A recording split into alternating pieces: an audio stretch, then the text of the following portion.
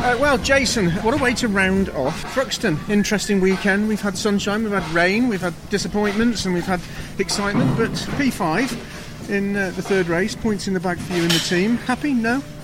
Yeah, I mean, I really enjoyed that race, and we dialed the car back in. We lost. We lost it. We just made some changes for race 2, and it just took it off the boil a bit. And then we backtracked a little bit, and we got it back on the boil, and my car was really very, very good, and I enjoyed the race. It was a good race. Did some great overtaking manoeuvres. Made quite a bit of progress. But I'll leave. I in race 1, and that screwed the weekend.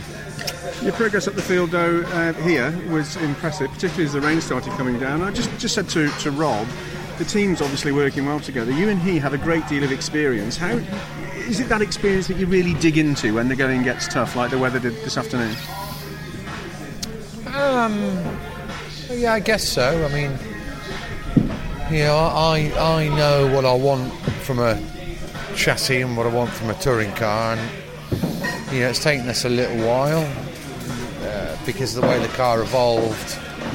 When I jumped into it, it wasn't like I wanted it. So it takes a little time for everyone to get in this, all singing the same chorus, if you like. Do you know what I mean? Yeah. And now, I'm getting the car to a point where it does what I want it to do, and probably more to the point, it doesn't do stuff I don't want it to do.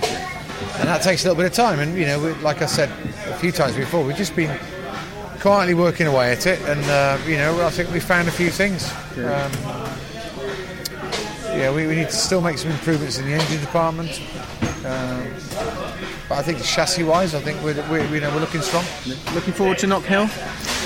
Yes, I am. I think Knock Hill will be hard. It's BMW territory, and I just want to win races.